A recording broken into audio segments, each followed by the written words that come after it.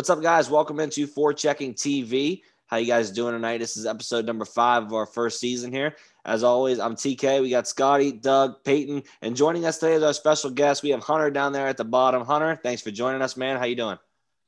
Good, man. I know I was on here about month and a half ago, and had a lot of fun. So, of course, I'm very glad to be back. Awesome. And we'll just get started here. All the first round games are now officially complete. So I know we touched on a couple of them last show, but we're going to touch on all of them again real quick just to run through the first round with you guys, and then we'll move ahead to the way the second round currently looks. So to get us started, let's start off with Colorado versus St. Louis. That was a sweep 4-0 in favor of Colorado for the first round win. So let's touch on this one real quick. I am Ryan O'Reilly. We will take this game to 7 games. How about the Ryan O'Reilly saying the statement of we're gonna have fun and we're going to beat them? Yeah, okay. Oh, 100, totally right. Mm-hmm. That's totally what happened, right? Yeah, always so funny seeing Jordan Binnington be a complete piss baby on the ice, trying to fight for the hour, and it's like, dude, you're like 24 years old. Go home to your frat boy friends and just like you want a Stanley Cup. You're making $6 million a year. I don't know why you have to act like that. It's like a mini Henrik Lundqvist or something. My favorite thing about Bennington is, and we're probably going to have to get into this later because the other E-Bugs family member started attacking people on Twitter. But how the Blues E-Bug, Tyler Stewart, just goes at people anytime they go after Bennington. And it's just like, honestly, though, dude, like he's done it to himself. He runs around like he's a WWE wrestler and he thinks he's the shit whenever he really isn't. He's honestly a bad person. So, yeah, touching back on Ryan O'Reilly, if you're going to talk that talk, you better be able to back it up. And despite being tied for the team lead in points with a whopping 3 assists, he was also a -7 in this series. So, like I said, not exactly, an impact player that he needed to. But then again, compared to everyone else on the ice, he was working miracles out there. I mean, no one on St. Louis had no shot in this series. You look at how good Colorado's been. I've said it before and I'll say it again. Nathan MacKinnon is a man on a mission. I mean, you see the way he is playing right now. All he cares about is winning a Stanley Cup. And he is right now the most dangerous player in hockey. I will say that confidently. No, I don't think anyone can really hang with him at the moment. And with the group of guys that he has around him, scary times to be have to face Colorado. Let's talk about that supporting cast, though. I honestly believe that Colorado's defensive group is the best defensive group I've ever seen on paper. They are just absolutely insane. I mean, like you got it's Makar and Taves, and then Graves and Girard. And then right now your third pair is Patrick Nemeth and Connor Timmins. And I don't know what's going on with Bowen Byram. I don't know what the injury situation is with him, but like one would think if he's able to get healthy in these playoffs, that third pair is going to be Byram and Timmins, and you're just going to let the kids roll and run wild. And that is going to be a sight to be seen whenever, if that were able to come to fruition. I've had people ask me like, what is it like just watching them? It's like you're watching the evolution of the game when you watch this team like that. That's really what it is. I mean, this is probably best team we've seen since the 2008 Red Wings. I mean, they demolish anyone they play. You saw what they did to Vegas. I'm probably going to tune into game 2 tonight since I have off work tomorrow. And yeah, I mean, MacKinnon, when he's on, you can make the argument that he's the best player in the world. I know McDavid with what he did, and Sid's obviously up there, and Matthews, but I mean, they have a super line that has 65% of the expected goals. I mean, almost 70% of the actual goals. Doug nailed it with their defense. It's disgusting. When you have that 5-man unit on the ice, good luck. I mean, it's curtains when you have that super line, Taves and Makar, and then, of course, their goalie is also really good. I mean, it's just good luck getting the puck off them. And they have the depth even without Nazem Kadri, who, of course, is a flat-out moron for continuing to get suspended. But I mean, you have Brandon Saad on there, JT Compher, Jonas Donskoy, of course, and just so many other really good depth players that They know their roles and they can contribute whenever. So, I mean, this team is so deep, and it is going to be something that after this series, if Colorado wins, they're going to get the winner of Montreal Winnipeg. They may honestly go like 12-2 all the way to the final. I think they can sweep their way to the Stanley Cup final, honestly, if Flower doesn't steal a game in this Vegas series. Because I see no way, whether it be Winnipeg or Montreal, I see no way they're going to be able to even hang with that team. They need Flower to be. Oh, I think he needs to be at either 2017 level against Washington or 08 against Detroit to really steal the series. I mean, and I think Vegas is a really good team. We'll obviously probably get to that series in a bit, but I just don't think they have the firepower to go up against them. Speaking of 08 against Detroit, happy 13th birthday to the Peter Sikora triple overtime winner. In what was that, game 3? Game 5. Was that game 5? Triple OT. Yeah, 10-year-old Hunter was not having a good time at school the next What day. a pass from this guy. Oh God, just unreal. Right, the Wit Dog was on that team. That's right. I can't stand him, but that was a great pass, and like I said, I probably only got 5 or 6 hours of sleep going into 5th grade of school. Yeah, no. I'll be honest with you. Like, I used to be a big Chicklets guy, but like I'm slowly starting to like phase myself out of it, just because I like to think that I'm very analytically sound, and I don't like the whole like we need the fighting and physicality in the game, and I can't stand them simping for Tom Wilson constantly. So yeah. The next one we want to touch on, I know, kind of just led into that with the way Colorado is. We touched on a little bit beating up on Vegas right now. We'll get to that definite series later on as we cover the rest of round 1, but the round 1 matchup between Vegas and Minnesota that finished out in 7 games. Let's touch on that one. Vegas was able to pull ahead, of course, like they said, they're facing Colorado right now. So let's touch on that. I mean, honestly, like Vegas, I kind of hate to say it, they got lucky. Cam Talbot just ran out of gas for the Wild, man. Like, he was unreal for a couple games there. He almost went into that 2017 form he was in when he was with the Oilers, and I mean, he really almost did the damn thing. I'm excited for Minnesota though, because they're an up and coming team. They have a lot of good young pieces, and I think it's going to get a lot more interesting next year whenever, you can have some of the young guys come up like Adam Beckman and Marco Rossi, and you got to still got to get Fiala and Kaprizov locked up, but I'm sure they'll be able to do that rather convincingly. But with Vegas, man, they're a team that's just absolutely loaded. But I'm like I said before, I don't think that they're good enough to hang with the Avs. So yeah.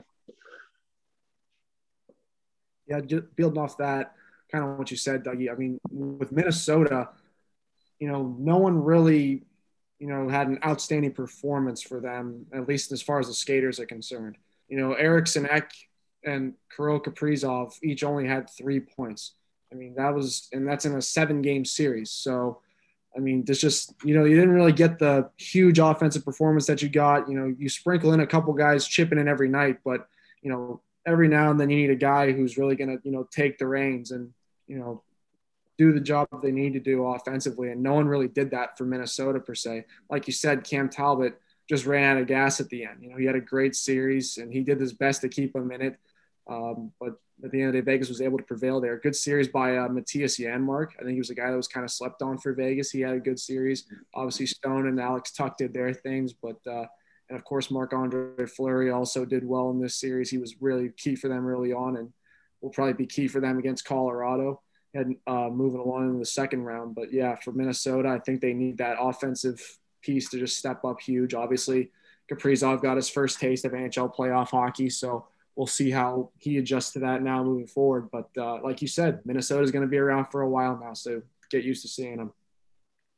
Yeah, and the big thing I want to touch on is the fact that Joel Eriksson Ek really shouldn't be at fault because he's not a number 1 center. He reminds you a lot of Mikko Koivu, where it's like he's a great number 3 center on a championship roster, but was forced to play number 1 center just due to the situation and nature of what Minnesota's like, in the ability to struggle to like pull big name free agents and really just get like franchise breaking talents at the center position.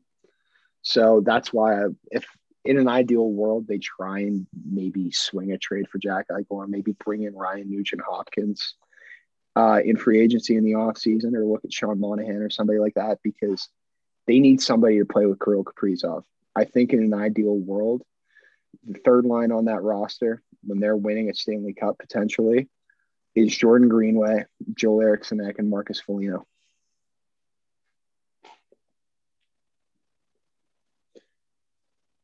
All right. Anybody else on this series before we move to the next one? No? Okay.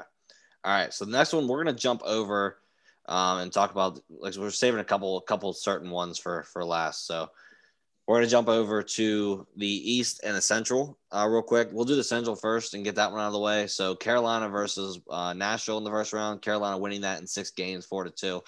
Nashville put up a fight, though. A couple of those overtime games going even further than overtime in some of them. So let's touch on that one real quick. I mean, they didn't do horrible. I remember I said that they were going to get swept. They kind of maybe eat my words on that. I mean, they did good. Both, I'm looking at the scores. Game 3 and 4, they both won the double overtime. The Preds won both of them, and like you said, yeah, they put up a fight. So you can't sneeze at their efforts.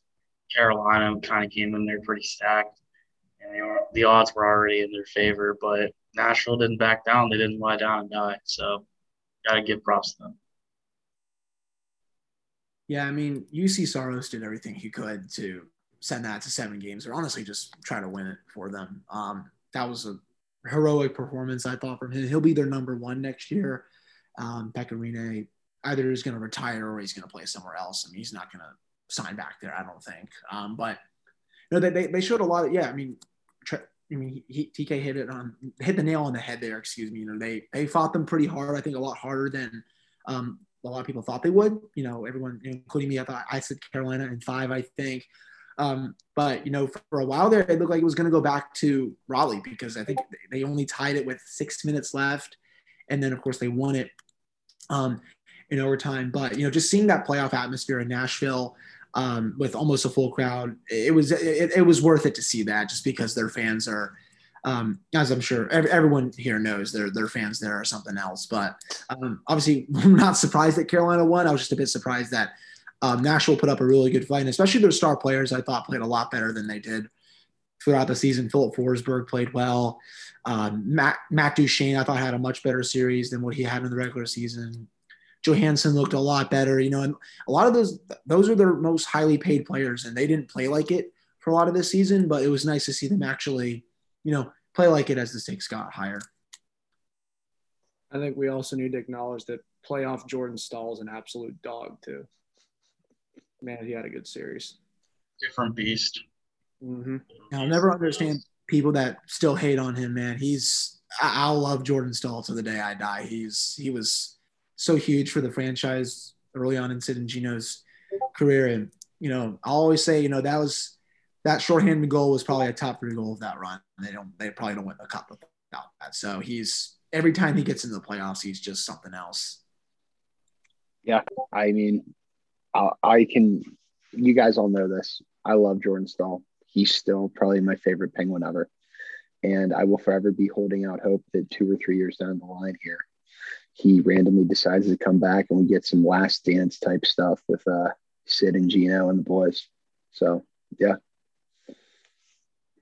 The other side of the Central, that series also went to 6 games for the Tampa Bay Lightning and the Florida Panthers. That rivalry brewed a lot more than most of the past has put out for us. It wasn't always a rivalry between those two. It happened this time throughout the season for sure, and led to the playoffs. Thought Florida was going to be out in 5. Spencer Knight sent him to one more game, and that unfortunately ended there, but 4-2 win for Tampa Bay. They're currently taking on Carolina right now, but we'll get to that later. So let's touch on this Tampa-Florida series. I'm really excited. Oh, go ahead, Doug. No, you go ahead. I think that they should trust Spencer Knight a bit more because Bobrovsky and Drieger are absolutely horrible. There's no need for them. Not Bobrovsky's a shell of himself, and Drieger's just Drieger. And, I mean, we saw Spencer Knight, he's ready to play. That literally is their franchise goal. And I think they just need to trust him a bit more.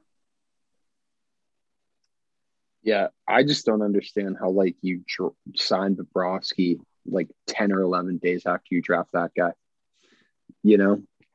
I mean, obviously, none of us knew he was going to be ready this quickly, but I think you could have wrote it with Sam Montembeault and Chris Drieger until Spencer Knight was ready. I mean, there are a lot better ways to spend $10 million.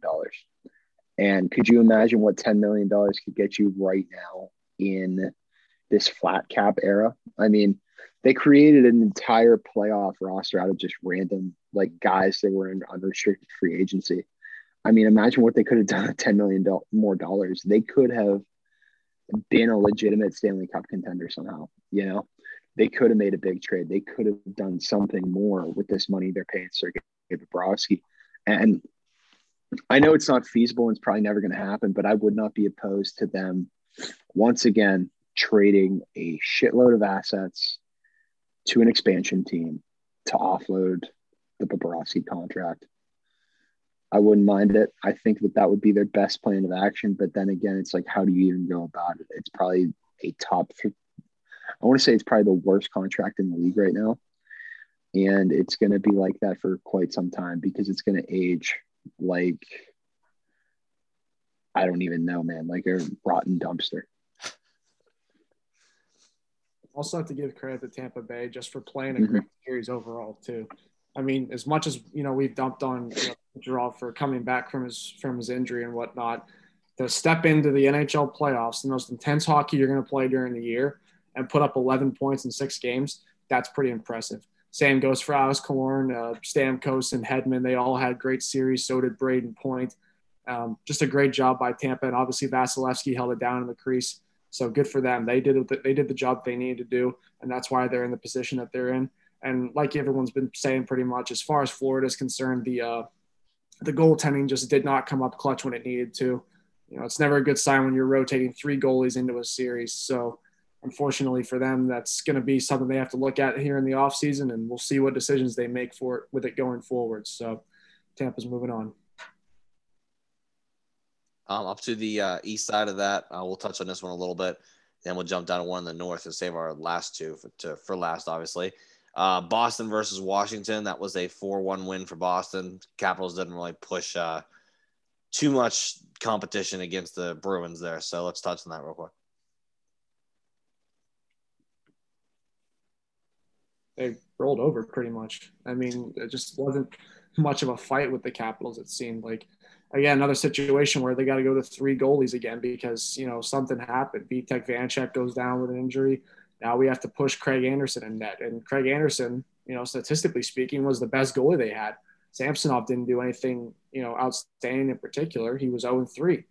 I understand that he did the best that he could with what the situation he got put into, but I mean, it wasn't a very good look for him. And obviously, the mistake in Game 5 is going to come back and haunt him, but it is what it is.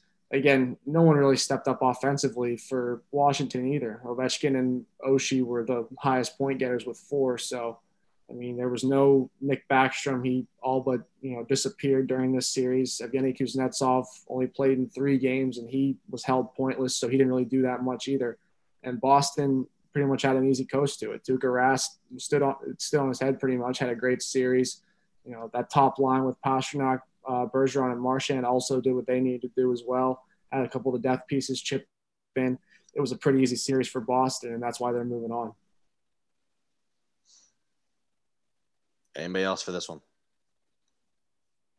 I mean, I just want to touch on something real quick. I think the big thing that makes Boston so good is that the Hall, Krejci, Smith line is like a great value version of their top line, and that helps their scoring depth so much. And if Taylor Hall's open to signing an extension in Boston, which I think he might be, look out, man. That team can be loaded because big person we're actually forgetting about that's been injured all season for them is Andre Kasha. And he's still like, even though he's going to be like a second, third line piece for them in the long run, the dude is still damn good. And, you have him and Charlie Coyle running your third line. Like that's a really stacked championship type roster going into an off season where you expect Krejci and Tuukka to both take less for the betterment of the team. So. All right. And then touching the other one real quick before we get to the last two, Winnipeg versus Edmonton. That's a sweep for Winnipeg 4-0, and that one Winnipeg looked terrible. So let's get to that one real quick. Shame on Edmonton.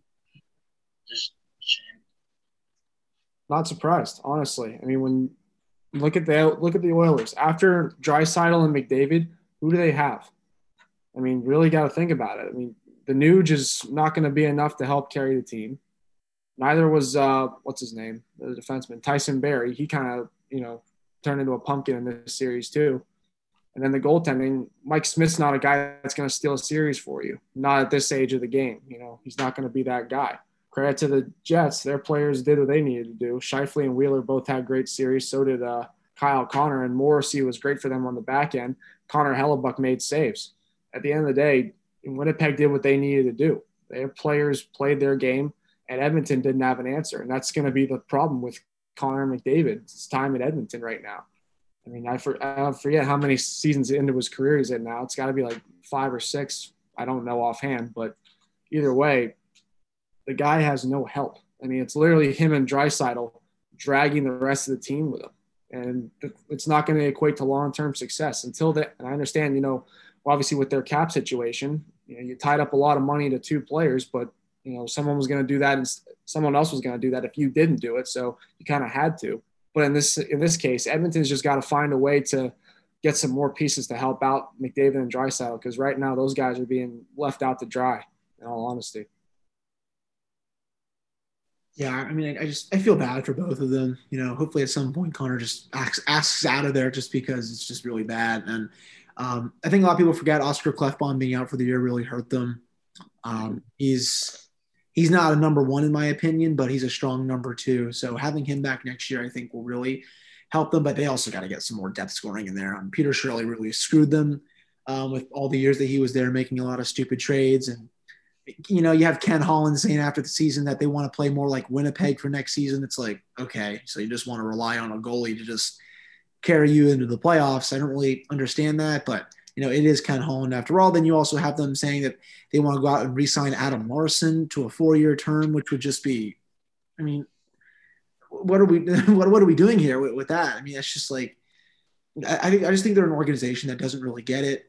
And I'm sure, I don't know if any of you saw this morning, Pierre Maguire's dumping on analytics as usual, but saying the Edmonton Oilers are an analytical team. It's like, I don't think they've ever used that to function with their decisions, especially because, as you've all said, they have 2 good players. Nugent Hopkins isn't bad, but he's probably going to walk this year and make a lot of money. After that, they have Yamamoto. I mean, Zach Hassian, but like, there's not a lot after that. Analytical team when the beat writers for Edmonton believe that the arc of their defense is Chris Russell.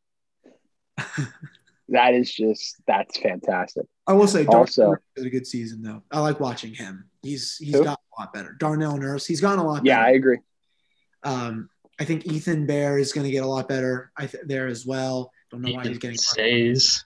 Yeah, I don't know why he's getting Edmonton. Literally, all the Edmonton fans literally why?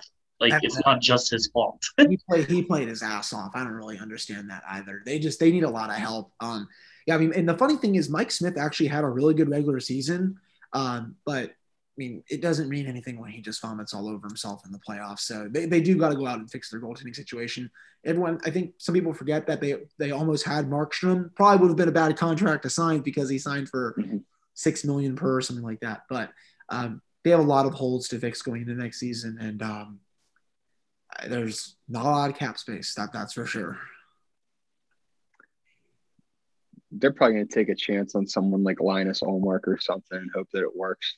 And honestly, I think that might be the guy for them because they're not going to have the money to pay like a Peter Mrazek or somebody of that nature. Either that or they need to get in and look at teams that have goaltending issues, like expansion-wise, like, maybe look at a Chris Strieger or Merzlikins or Korpisalo in Columbus, something like that. So, yeah. All right. And then the final two we want to talk about in the first round before we just touch on the second round ones here. Let's toss this up to Toronto in North because this was embarrassing. And I know Doug wants to have his soapbox here. So Montreal losing this series 4-3 in 7 games. I don't even know where to start with this. So let's just go ahead because this is pathetic in my opinion. Where's the Joker makeup? Just put it on already. Who are we trading? Which one of them are we trading? The whole fucking team. No, it has to be. And move them to fucking Atlanta. No. It has to be Marner, I mean, he's an $11 million player and he literally just disappears, and I know it's not his fault. There's a lot of pressure on his shoulders. His RFA negotiations were a mess and they're not even his fault. That's on his agent. That's on his dad. That's on Mike Babcock. But when you make $11 million in this league, especially in a market as big as Toronto, you need to come in and back it up. Austin Matthews backs it up. William Nylander makes $6.9 million, but he played like an $11 million player in that first round series.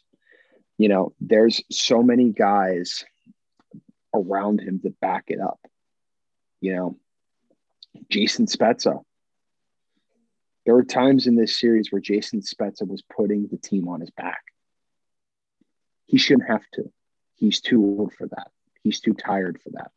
There's a lot of miles on that body. You need him as a complementary piece and to be the team dad, not carry your entire roster, I mean, and a lot of it, one could argue there's a lot of like big systemic issues with that defense.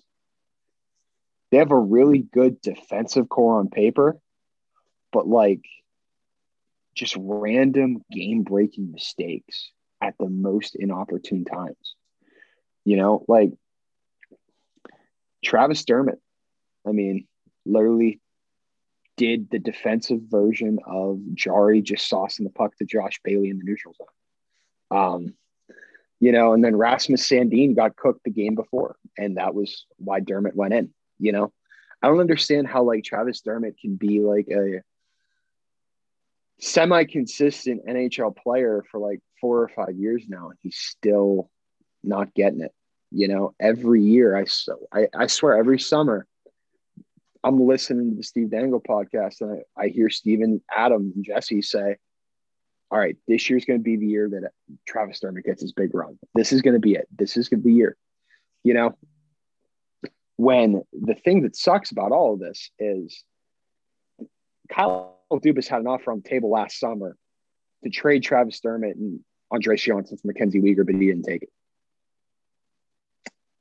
And, imagine if that this team had Mackenzie Weegar. Oh my God, like Riley, Weegar, Muzzin, Brody, and then Sandin and Hall, like that's pretty shut down defensively. That's pretty solid defensive group, but I just don't understand it, man. And like, everybody's gonna be talking about Marner for Eichel, but like, don't trade if you're gonna trade Mitch Marner. Don't trade him for just one player. You need to trade them for several pieces that can make your team better and keep them in big time contention under the cap. So like try Arizona, try and get someone like Connor Garland or maybe Jacob Chikrin. I know Jacob Chikrin's going to be hard to get because he's quite literally the best kept secret in this league. He is, in my opinion, he's a top 5 defenseman in the league. He just doesn't get play media wise because he plays in Arizona.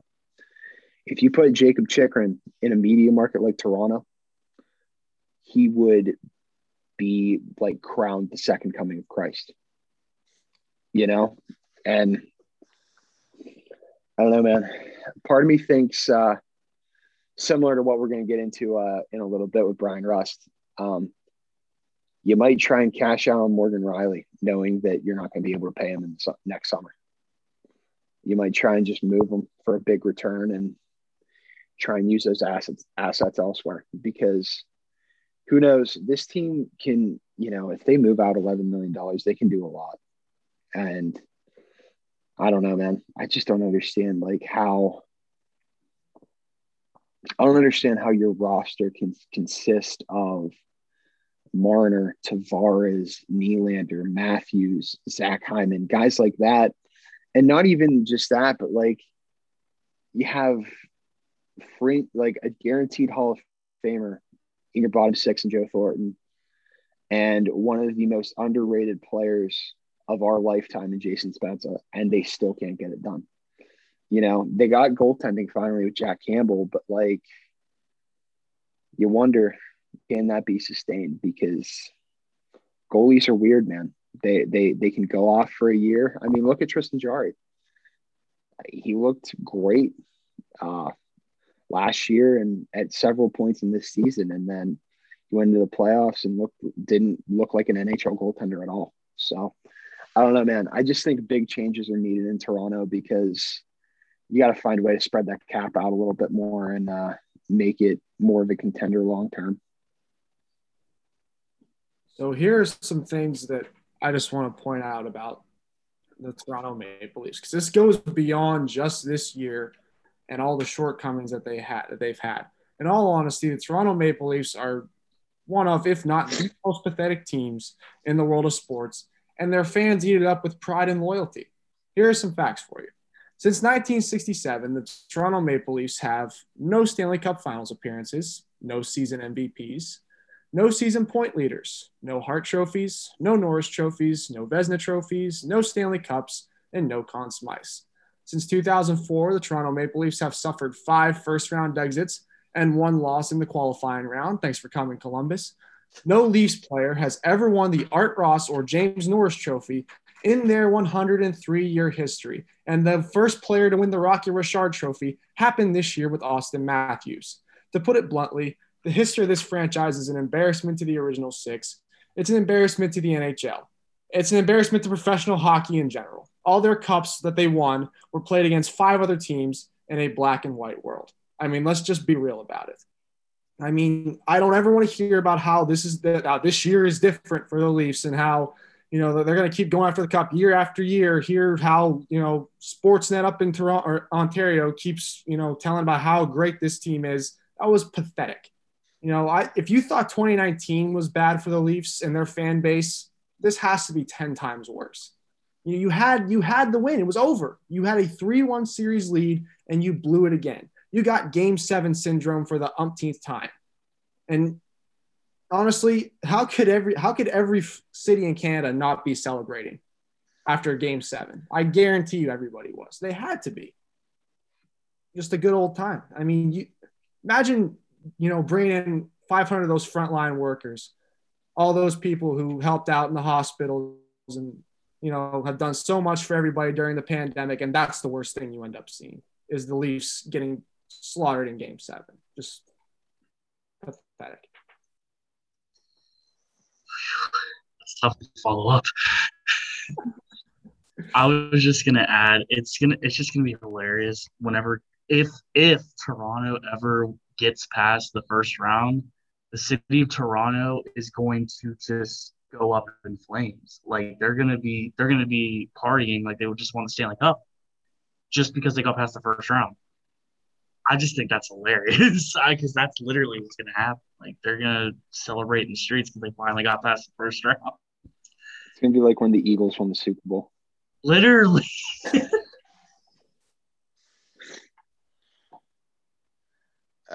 Honestly, we talk about the Oilers being the Cleveland Browns of the NHL. This is the true Cleveland Browns of the NHL. The Cleveland Browns. Let's just put this out. The Cleveland Browns did better this season, so let's not go all there. that talent, and they're still not a contender. All that talent, they're still not. Hey, we beat the Steelers in the playoffs this year. I don't even think you can compare the Leafs to any franchise, though. That's the thing. Like, you honestly can't. Who in their 50-year franchise, who in their, not even 50 years, but just in the last 50 years, who has suffered as much as Toronto has? Who's underachieved as much as they have to the level that they have? There's nothing else to compare it to. You haven't won a playoff series since 2004, since Spider-Man 2 was out. That's the last time you guys won a playoff series. That's a hell of a reference, Scotty. Yeah, I know. Great movie. Jesus Christ. In my head, I'm like, okay, what are things that happened in 2004? I was only like 4 years old. Yeah. Oh my God. Okay. That's just Blockbuster was still in business. Yeah, Blockbuster was still a thing. He's like, oh my God. Like, You remember you could go rent a video? Holy shit. Yeah. Like Matt Go- Son, the Go to captain. the grocery store and get those rental movies from the little kiosk. You just pay. Exactly. Like, it was a completely different world the last time they won. 2004. Yeah. Fall Out Boy and Panic at the Disco weren't even signed to record labels yet. Oh my God. Boom. Actually, no, they were signed to record labels, but they didn't put out the big albums yet. Yeah. It was still Sugar We're Going Down was in its infancy. like just so basically, like, building off my point, you can't compare them to anyone. You know, it's not like you can look at Connor McDavid and say, okay, he's like the Mike Trout of the NHL. He's the best player in the game, but he has no help, so his teams are never going to win. You can make that comparison. Well, like, there's nothing you can compare the Leafs to. They are just their own section of pain. That's all they are. There's no other team to compare them to. They're just the Leafs, and that's all you can call them for what they are. It's a new level for them, honestly. Yeah, It really is.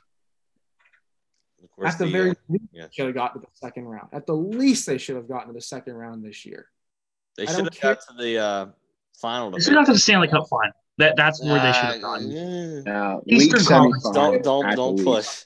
Eastern Conference final. I'm not going to go that far. They were going to choke at some point. It was just a matter of time, but I didn't think it'd be in the first round. They should have got their way through the North. Yeah. They played them fuckers all season long. They whooped butt on every single one of them all season long. And you get to the first round playing Montreal of all people, the last team to clinch a playoff spot this year based on the amount of points. The last freaking team. And you get your ass handed to you on a platter by Montreal. Choke. Yeah. So it's a choke. And then talking about the next team that we want to touch on, this is the hometown team, Pittsburgh, again going down. Oh, let's go, baby. Rematch of 2019 when they got beat by the Islanders. We thought it was going to be different. It wasn't. I would like to add one more thing about Toronto. Yeah. So it's actually more about Montreal. Montreal has upset 2 years in a row. Yep. Pens last year. Mm-hmm. And then they embarrassed the Leafs. Absolutely embarrassed them. They embarrassed the Pens last season. They did embarrass the Pens, but I think this is more of an embarrassment. Well, I mean, I'm just looking at the fact that Montreal won it in less games against the Pens last season. Oh, yeah, true. Yeah. That's the only reason I'm looking at that. Don't remind me. The Penguins team last year was absolute fecal matter compared to what this Toronto Maple Leafs team was right. this year. This is 100. Yeah, it's 100% more embarrassing for the Leafs when you look at, when you compare those two teams. The Penguins had one of the worst. Penguins defensive core was terrible. Right. You want to remember Jack Johnson, and Justin Schultz? That was a fun pairing, wasn't it? Remember having Patrick Marleau on our third line and scratching Jared McCann instead, even though Marleau couldn't do anything. That was a good time too, wasn't it? So yeah, I mean, it's Toronto. Toronto's definitely more embarrassing. They had everything and they failed. So But yeah, moving on to the Penguins losing in 6 games to the Islanders here. Doug looks like he's ready to run through a wall here to talk about this. he's like, he's like, shut up, TK. I want to go right now. Yeah. The thing that is just so unfortunate is the forward group and defensive group as a whole played so well. They were playing almost at a championship level, especially in the game with the Tanev game winner.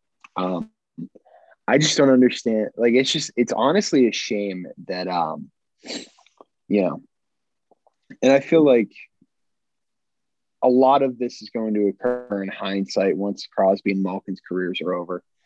But once again, this was a league semifinal run at minimum, floundered away by goaltending. Just absolutely just thrown to hell in a handbasket by the goalies, And I mean, during the double OT game, I had someone text me and they were like, hey, are you like upset about the game or whatever? And it's like, literally, the legacy of my favorite player's career is never going to reach its full potential due to head injuries and the fact that his goaltenders were so goddamn pedestrian at times that him and his sidekick were not able to reach their full potential. Crosby and Malkin should have probably 4 or 5 Stanley Cups right now. Like, we should be in the immortality phase of this group, where they're all guaranteed first ballot Hall of Famers, even Letang. And, we're all just kind of like riding high, like whatever happens, happens. But now, like, we still see ourselves searching for that, like, I don't want to say last cup, but like potentially like that last big run out of this group because of how bad Fleury was in the early 2010s at times and how bad Jari was this year, And if you look at some of the charts that were tweeted during that playoff series, especially after it was over, it makes you wonder, like, what the hell could Matt Murray have done with this defensive group? I genuinely think he would have at least won a playoff round. I mean, I'm not going to be that guy and do this whole thing, but like, part of me wonders how different things would be if they were able to keep Murray around, because Jari just isn't it. And they're going to have to go out and find either a veteran goaltender or a goaltender that's just flat out better than Tristan Jari to run with him in a 1A, 1B tandem, in a sense to basically babysit him.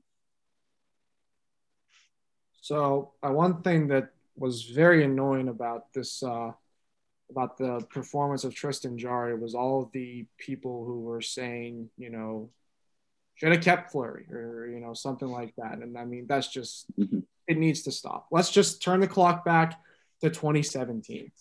Okay. I mean, let's just turn it back. You had a much younger goalie who'd won 2 straight cups, was much cheaper, and was more reliable at the time. You were going to pick Murray over Fleury every time in that scenario.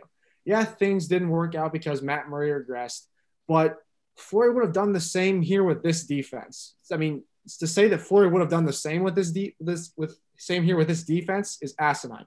I mean, the organization tried to panic for this. I think they're going to try and panic for Fleury in the offseason. They're going to do a panic trade. It wouldn't shock me. I could honestly see them doing it if they actually do manage to go that route.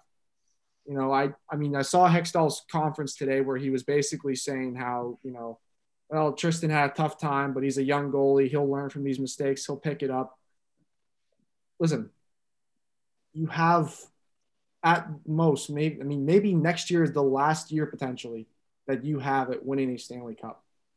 Are you going to go into that season and think to yourself, yeah, Tristan Jari is the guy for me. This is the guy that's going to help us get over the hump and do what we need to do. He's going to be if something does crap out here, hey, at least we have Tristan Jari backing us up. I really don't know. I mean, I want to have faith in that guy. I wanted to have faith in Matt Murray, but we saw how that situation unfolded. It seems like it might be happening again with Tristan Jari. Who knows? But I mean, it's really hard to tell right now. Dougie, go ahead. I just want to say this about Tristan Jari. I don't understand this whole, oh, he's still young thing. He's 26 years old. Like, he's not young. They're running around saying, oh, he's a young kid. Like, he's like 22 or 23. And it's his first year in the league. Like, he's been around. He's technically established. I mean, I know it's basically a consolation prize when you think about it, but the guy went to an all-star game. I mean, he has experience in the league. I think it just boils down to maybe he's not a playoff goalie. Maybe he's not a guy you trust in a big body of games. And if that's the case, get someone to roll with him, because as much as he infuriated me in this series, I still don't want him to leave. I still think that he deserves another crack at it. And I think, we're really getting into especially now, like you see with Vegas, like I know that Leonard played horrible in game one, but like I think we're getting to a point in the league where you're going to need two good goalies to win a Stanley Cup. And you're going to need them to pick each other up and play off of each other well. I just think that that's the way to go. If you can get two good goalies and fit them under the cap and still field a very competitive forward core, I think that's the way to go, and I don't know where they go from here. I imagine they're going to try and address goaltending in the offseason. And, I still think Tristan Jari's on the roster come October, but I don't know if it's going to be a starting capacity. Okay. Who else on this one? Go ahead.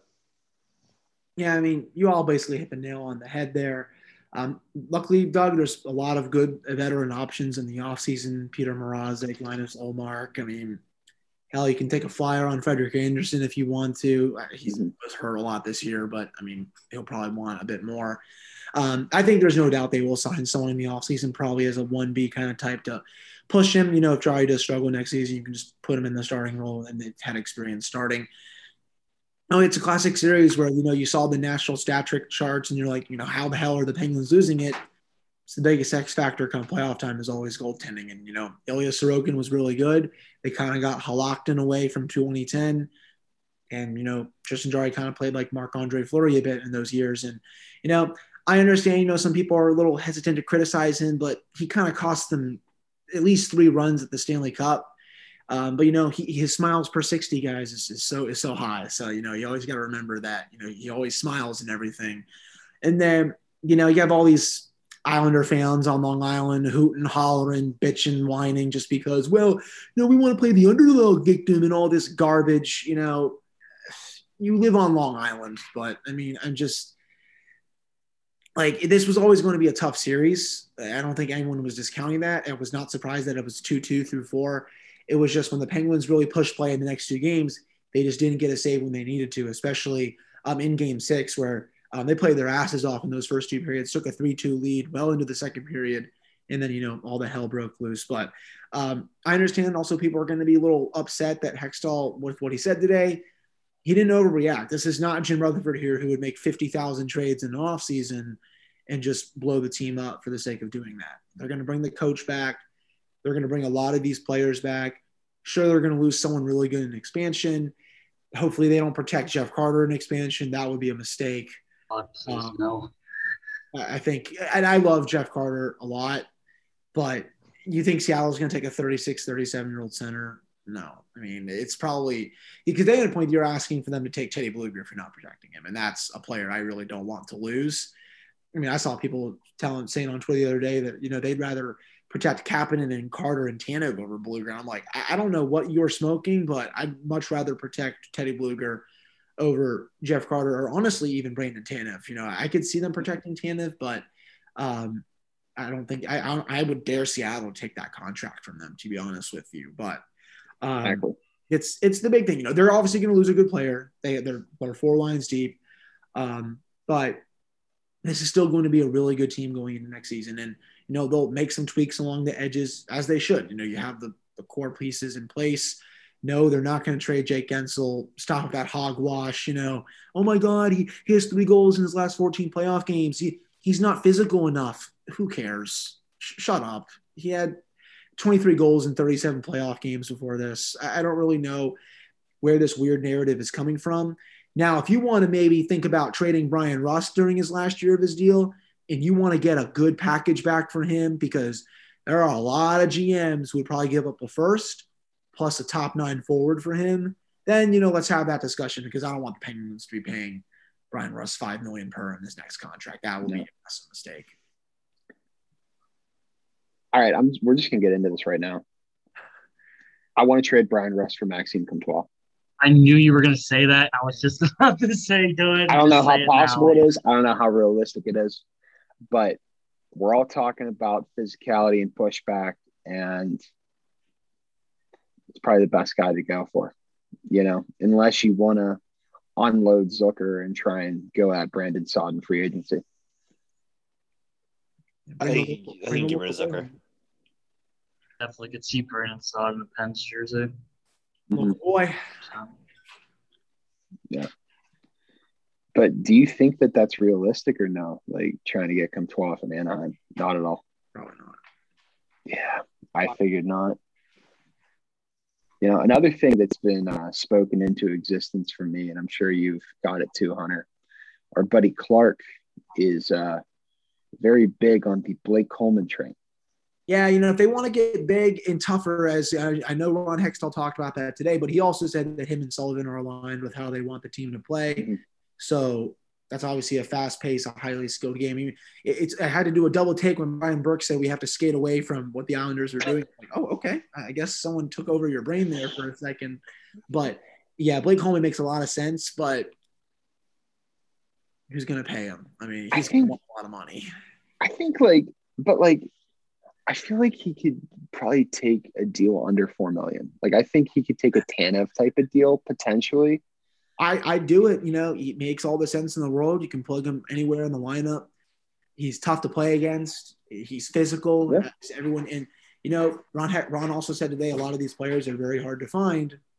There's one right there that's going to be hitting the market. So if you want to try to outbid yourself for him, or outbid a lot of other teams, go right ahead. I just, don't want another Rutherford situation here where you just outbid it too far.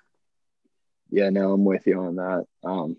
I don't know, man. There's that's the nice thing is we're finally going into an off season where we have no idea what's going to happen in a good way. We're not freaking out. I'm not waking up every day in the fear that Jared McCann got traded in some random ass panic move made by Jim Rutherford because he got angry one night that they lost 3-2 in the middle of February to St. Louis. I'm not having that anymore. And I don't know. There's a lot of interesting stuff. I mean, as much as I love Brian Rust, if you can cash out on him and get a good top 9 forward and a first round draft pick, that would be pretty big. I know that it was reported earlier in the year that they wanted to try and get back into the first round in some way, shape, or form. So that might be the way to do it.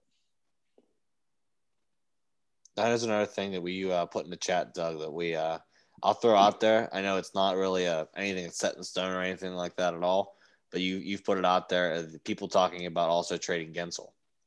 And so I figure I know I have no idea that'll happen at all. But I'm just saying it's been discussed. If Gensel gets traded, the jersey curse that I have will continue to be true, and I don't want that. Just dump into the Ohio if they trade Jake Gensel. To be honest, I swear to God, every jersey I get, they just trade him. Cahoon, gone. Jari's probably not. Jari might be gone. He had weirdos saying he should be traded for Matthew Tkachuk, and I'm like, get the hell out of here, man! Ew. I'm like, he's a really good player, but There's no need to trade Gensel. In my opinion, I don't think. All these people that he has 3 goals in 14 playoff games. Yeah, he also had 23 in his first 37. People are streaky. It happens. He also led the team in high danger chances in the series, and shots on goal, and shot attempts per 60, and individual scoring chances. It's like all their goalie was God. It really is not. People were just looking for excuses. Yeah, I don't really have much to add to this, other than the fact that I'm not going to play into that oddly specific media member and all of his henchmen who have a bunch of random numbers in their Twitter usernames. I'm not going to waste my time on that, because I'm better than that and I'm above that. And those are the type of people that I either mute on Twitter or flat out attack them until I'm blocked. I just don't get it. And then like I have these people like trying to like message me on Twitter, and they're like, "Oh, do you think they need to get physical?" It's like, no. Yeah. Like literally, your physicality is the fourth line. And if you lose Aston Reese in expansion, like I think we're all mentally prepared to, you have guys that can fill that role. So Horner can do it. Freddie will be back. Freddie's going to be back. Freddie has to be back. Like you need to get him and Cece on a 2 to 3 year deal, like right now. I'd be perfectly fine if you go into next year with the fourth line being Tanev, Bluger, and Freddie. Yep. I could run with that. And I don't know, maybe potentially look at trading Jason Zucker. I mean, I know everybody likes to say it's a Brassard situation, but it's really more of a David Perron thing, where it's like the guy's doing almost everything right. It just hasn't worked. Yeah. And I think that was a trade that was made with the impression that the cap was going to continue to inflate. And now we're at a point where the cap's going to stay flat for 4 or 5 years. And I don't know, maybe they can't support that now. We'll see, though. Anything else on the Penguins stuff before we get to touch on the second round series? Is moving on here. Oh, I forgot we still have to do that. Yeah, we're just gonna touch on them real quick.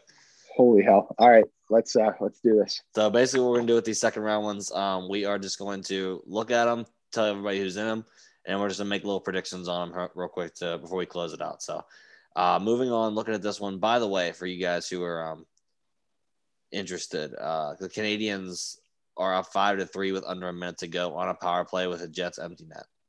Honestly, Mark I'm sorry. Might be out for the series now after that hit. That looked bad. What's that? Mark Scheifele might be gone for a bit after what he did to Jake Evans. I do not. If anyone just saw that hit, it's bad. It looks like he's knocked out. Huge loss if that's the case. I really think actually even more so if that's the case. I really think Montreal might do another upset here. Even with Mark Scheifele, yeah. Because I mean, they're hot right now. Montreal's hot, and all it takes, especially all of especially in the playoffs, all it takes is a hot team, hot streak, and I think they have a lot of adrenaline and hype now that they beat Toronto. They're going to carry that over into this Winnipeg series, and if Winnipeg's not careful, they might lose. They might lose the series. So everybody make their predictions on this, who they're picking for winning the Winnipeg-Montreal series. Most dangerous team is a team with nothing to lose. Montreal has been that team for the last 2 years. They know, hey, in a normal playoff setting, we wouldn't be here. But yet we were just good enough that we were able to make it. So what do we have to lose at this point? That's all that matters. As long as you're there, you're there. It doesn't matter. You're there. You know what? I don't care if you got the first seed or the last. You're there. You know what? I'm gonna make it count. I'll buy into the Montreal hype this year. I'll go Montreal in 7. That's what I'll do. Okay. Yeah, I think I'll say Montreal here, especially because I think Scheifele is probably gonna be out for the series now. It probably only should watch that hit once. It's like a Tom Wilson level bad hit. Oh God. Yeah. Okay. Doug Payton. Yeah, I'm going Montreal. All those young guys just so happen to be playoff players too, and that's a big thing, for them. And I mean, Kotkaniemi and Suzuki are bringing it, man. They're so much fun to watch every single night, and it's only a matter of time until Caulfield starts hitting pay dirt and just starts ripping the puck like he's Phil Kessel. I'm going to actually go Montreal in 6 on this one. Okay. I like it. So everybody pretty much taking Montreal to move ahead to the final, the final out of the North, I should say. Let's move ahead to the next one. Currently, game 2 is tonight with this one, but Colorado versus Vegas. Colorado leading at 1-0 right now. After the annihilation Vegas took on Sunday. I am biased. Colorado. Everybody else, go ahead though. I just watched the hit. Oh my God, it's so bad. Yeah, he'll be gone. Holy shit! Yeah, that's bad. He doesn't even look like he's up. But Colorado, they'll go to the semifinals and they'll probably blitz whoever wins this Canadian series. That's for sure. I'm honest. I know I got a Vegas jersey on, but I actually do think Vegas will get one game, just one. So I think I might go 5. Colorado in 5. I will also go Colorado in 5 with this one, just because I feel like you kind of said, Peyton, they are a good team. I feel like at some point Flower will be able to steal at least one game for Vegas. However, Colorado is just too much to handle, and I feel like the way Grubauer's been playing so far, it's going to be enough to handle whatever Vegas throws at them. Not to mention they got that defensive core that Dougie absolutely loves. So, yeah, Colorado in 5. They're going to sweep Vegas. I thought it was Shifley that got hit. Sorry to interrupt you. No. That's an ugly hit. Evans just got killed. That is an ugly hit. Yeah, oh my God. It's very bad. He's being stretchered off the ice. Yeah. Oh my God. It's that bad. Yeah, no, but Colorado is going to sweep Vegas. I'm taking it right now. But yeah, that hit's really bad, man. Hopefully Jake Evans is okay, but I don't even understand empty net situation. I get it, but why do you got to run the guy? It's just senseless. It's a shame. And he's a leader on that team too. Markstrom is a leader. Exactly. It's not like what kind of example are you setting? It was literally the best player on your roster just deciding to run through a guy. And Jake Evans, honestly, off that hit, he could be out for a while. Yeah, it's not good. All right, did everybody make their picks on that one? I wasn't. We were back and forth between hit and stuff. So yeah, okay. I think we're all taking Colorado in some capacity. All right. Then over to the other side, it's in the Central, Carolina versus Tampa. Tampa leading that 2-0 right now in that series. Game 3 tomorrow night. Tampa. It almost seems like it's like a big brother, little brother series because Carolina's built just like them, or they have their roster constructed like them. But Tampa's top players are just a step above Carolina's. I mean, Carolina can run Aho, Svechnikov, and Teravainen at you, and that's one of the best lines in hockey. But when you have Kucherov, Point, and Palat coming at you the other way, that's not fair. And also it helps when you do have the best goaltender on the planet. I mean, he's Vasilevsky. I understand Florida had a great year, but Vasilevsky I think deserves to win the Vezina, and I think that's the big difference maker in this series. Tampa will win that one. Okay. I also have Tampa winning. I'll say in 5 for this one, just because they're already off to a great start. And like you said, Hunter, Vasilevsky's playing out of his mind right now for Tampa. And if you can do that well against a team with as many weapons as Carolina, I think you've pretty much sealed your fate. And I like where Tampa's at right now. And I think they're going to be punching their ticket to round 3 again. Honestly, I think I am going to go with Tampa, but I think it's going to be 6 games. I think Carolina could force another game. I don't. They're definitely not going to lay down that. Definitely not. Yeah. Tampa in 6. Tampa in 5. Like I always say about how much I love Colorado's forward defensive group, I love Tampa's forward group that much more. Just the complementary pieces they have are just incredible. And I know they had to do some finagling to keep them all under the cap this year. But, like, honestly, man, like, when you have, like, Yanni Gordon and Blake Coleman skating on your third line, you're doing something right. And this isn't going to go away. They have some good pieces down in Syracuse right now that will be able to come up and contribute next year at the earliest, I would think. So this train can keep rolling for a long, long time, regardless of who they lose. And I imagine that they're going to be one of those teams that gives the Kraken a bunch of assets to take on a bad contract or two. So, replace Tyler Johnson with one of the guys down in Syracuse, and they might be able to keep this thing rolling for a couple more years. All right. And then the last one, of course, is Boston and the New York Islanders. They're tied 1-1. Next game tomorrow night also. Let's make our picks on this one. I'm going to go Boston in 7 on this one. I know that obviously Pasternak's had a great early series so far, same with Bergeron and Marchand, and even David Krejci to a certain extent.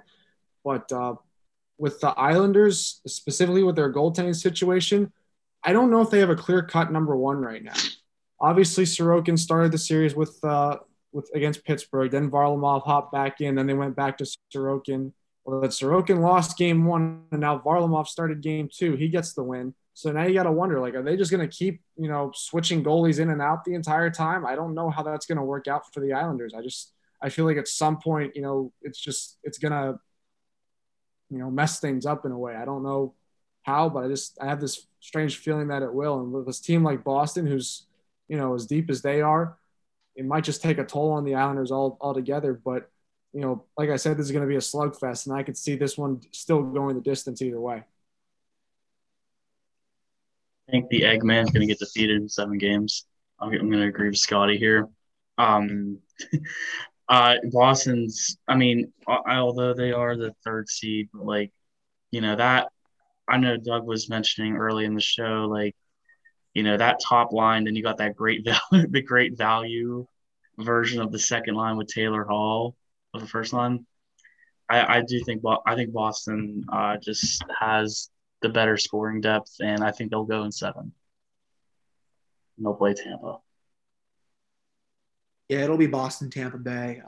I'll probably say Bruins in 6. I think the Islanders will take, obviously, one at the Coliseum. And then Boston will shut down that dump of an arena for good, and they'll actually get competent goaltending out of it, which, of course, the Penguins did not get. So I think Boston will get there. And, Boston, Tampa Bay would be that would be that would be a very fun series, because last year, I think both of them didn't get Tuukka Rask, obviously. But this year, I think that will be a lot of fun, especially with how Boston's rolling right now. Yeah. As much as I want the Islanders to win this, simply because I want more and more videos of what goes on in Borelli's during these Islanders games, because it is hilarious watching them just go nuts. But it's going to be Boston. I think that they win it in 7 games. I think that the Islanders are capable of taking it to that 7th game. And, give me that Boston Tampa series. Like Hunter said, give me that with Tuukka Rask, and I want to see what happens, because I think that Boston could really give Tampa a run for their money. Not saying they can beat them, but they could take them deep. That is for damn sure. I'm not going to take any it pains me to say that Boston will win that series, because most of you know the hatred I have for Boston and the hatred I have for Washington. So if I had to pick a team out of that first round to win, I'd definitely pick Boston over Washington. If I had to pick on my own liking for this series, I'd say the Islanders are going to kick Bruins' ass, but I know it's not going to happen.